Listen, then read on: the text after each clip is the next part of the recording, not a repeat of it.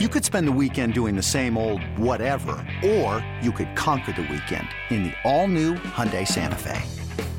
Visit HyundaiUSA.com for more details. Hyundai, there's joy in every journey.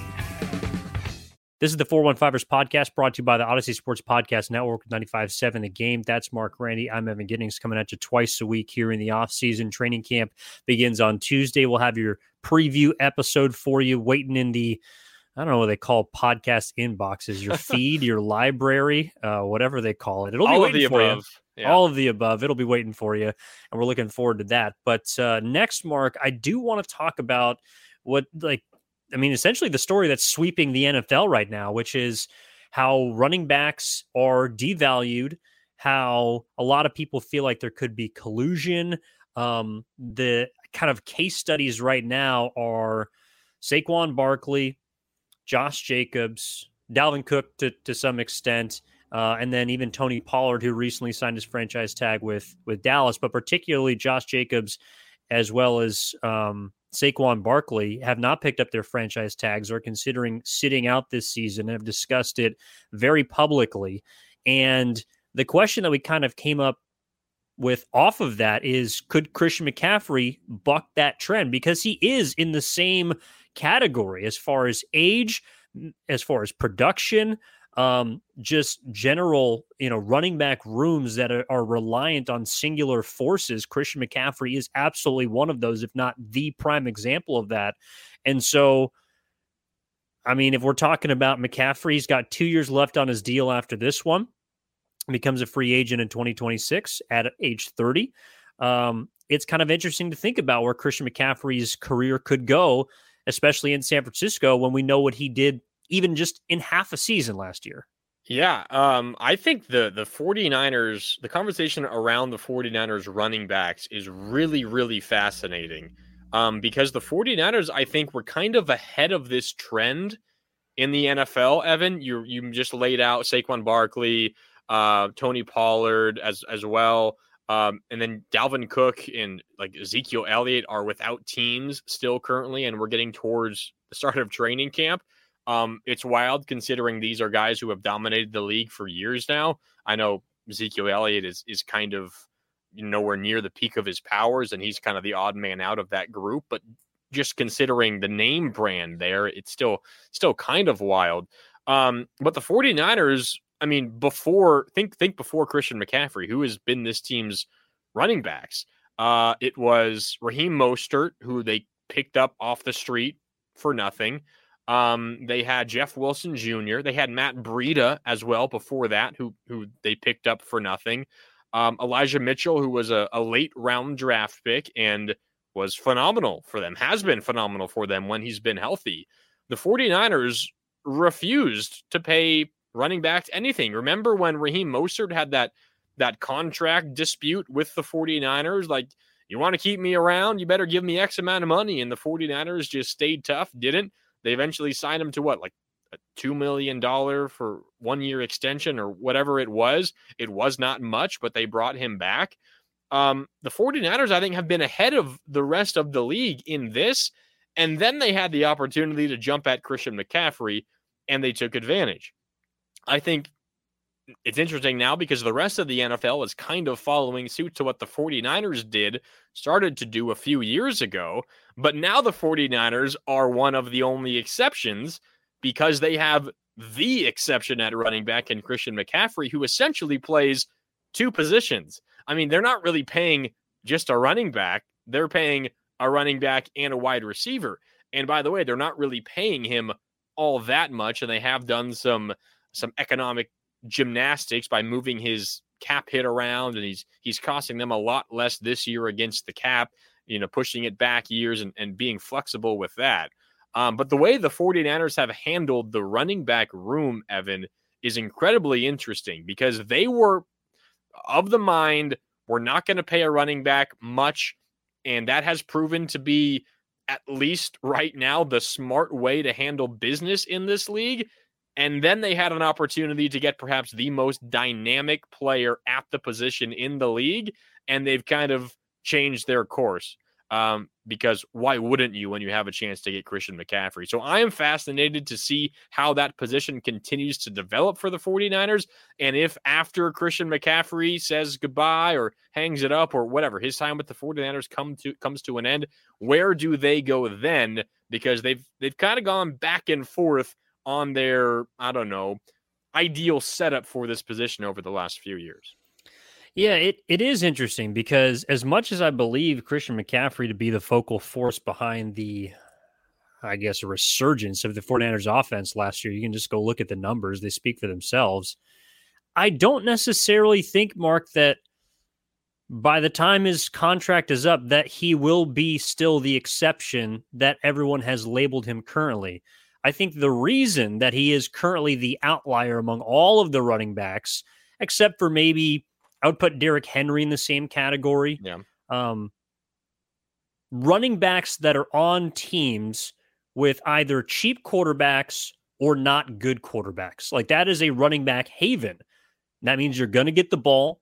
You're going to get your numbers. But the question is, can you maximize the money?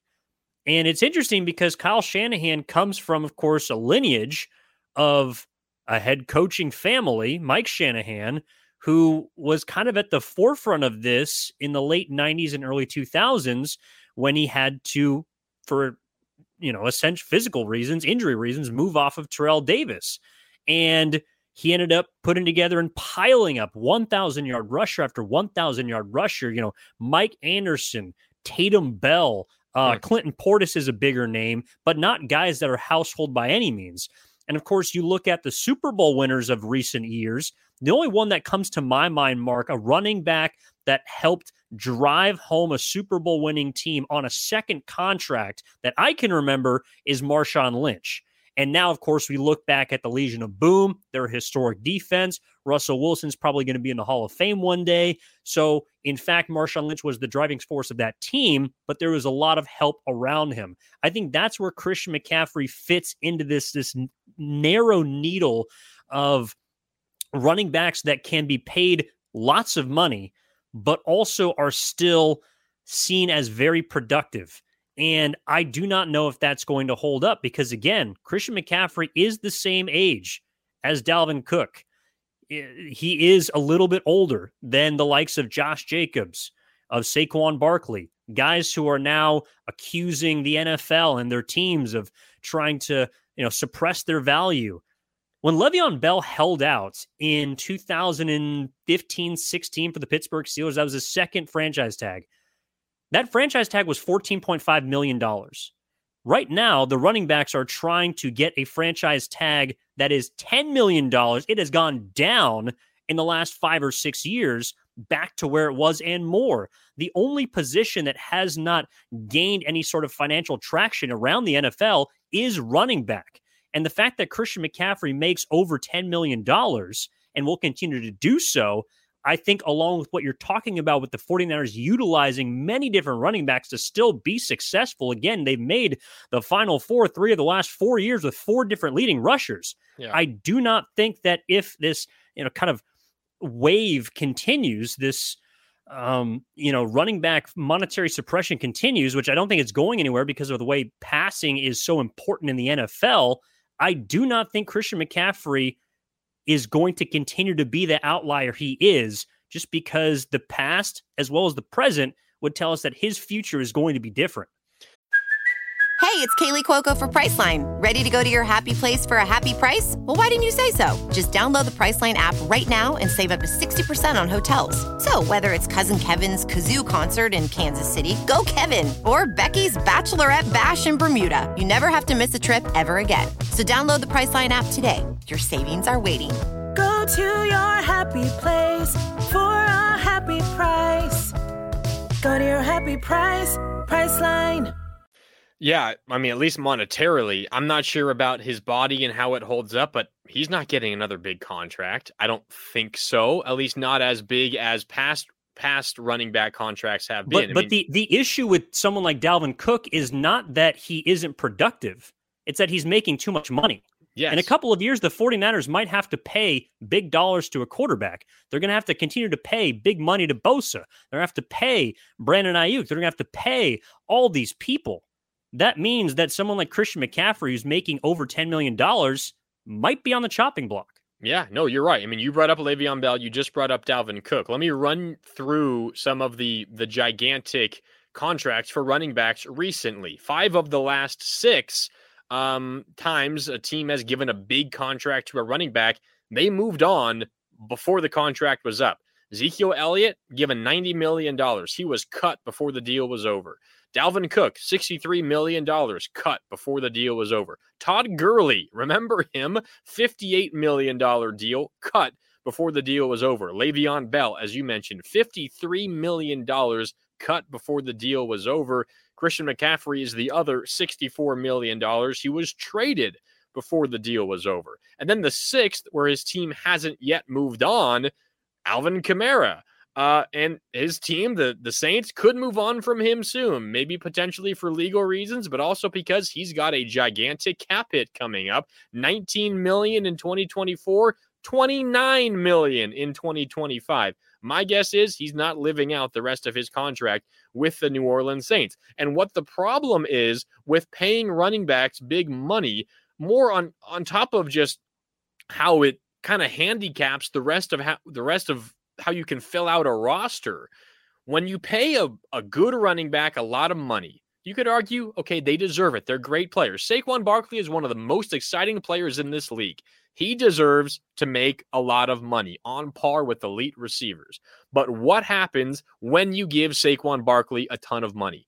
1, you handicap your team. But 2, your team feels compelled to use him and use him a ton, when in reality, you should be limiting the touches your running back gets, because you don't want him to get worn out. You don't want him injured. You want him available and fresh and ready for late in the season and for the postseason. If you pay a running back a ton of money, you want to get your money's worth, and you want to give him 20 touches a game, at least, maybe even more, so you can say, hey, look, he's worth the money. He's putting up all these numbers, when in reality, time and time again, what has proven to be the best course of action with your backfield, with your running backs?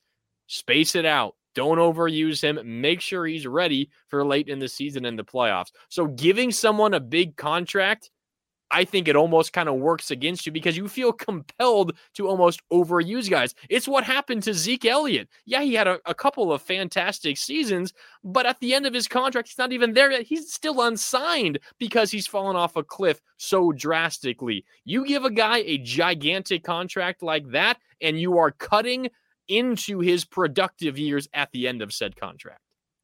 I don't even know if it's that to me. It's the fact that in each of these situations, again, like for the Giants just paid Daniel Jones $40 million. Yes. So you can't then give a big contract to a running back that you're not expecting to remain at an all-pro level. And that's why I do not think that Christian McCaffrey is necessarily someone that can buck this trend, because, well, I should say this. If the 49ers find their quarterback, I don't know how long Christian McCaffrey has in San Francisco. The reason being, I don't know how many more years of all-pro level production he has left in his legs. Now, I think that if there's a place it can be done, it's with a head coach like Kyle Shanahan. It's in an offense like that.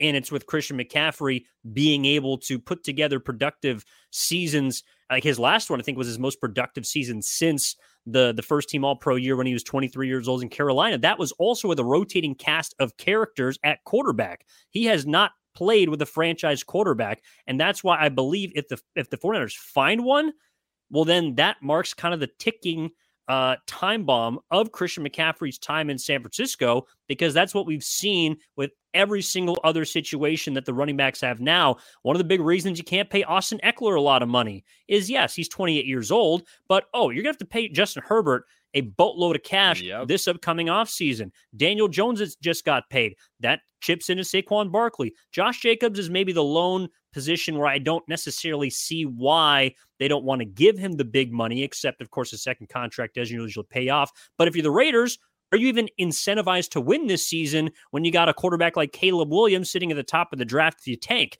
then you can get your franchise quarterback and not have to worry about finding a running back. So there are so many examples, Mark, I think, of running backs right now that get stuck in this gray space, and it's unfair and it's unkind.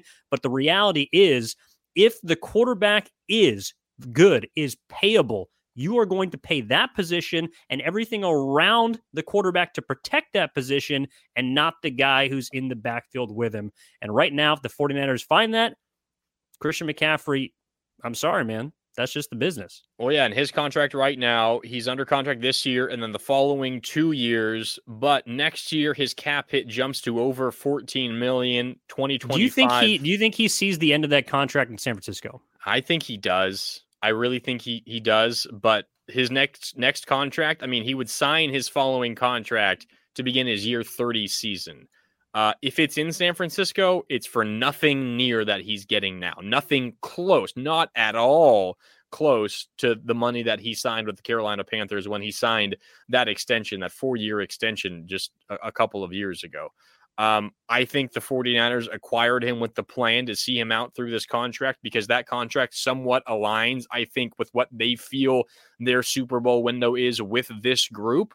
But there's absolutely no guarantee that he'll be back after that. And if he is, it's probably because he reads the writing on the wall and who knows what, how the situation further evolves in a couple years from now.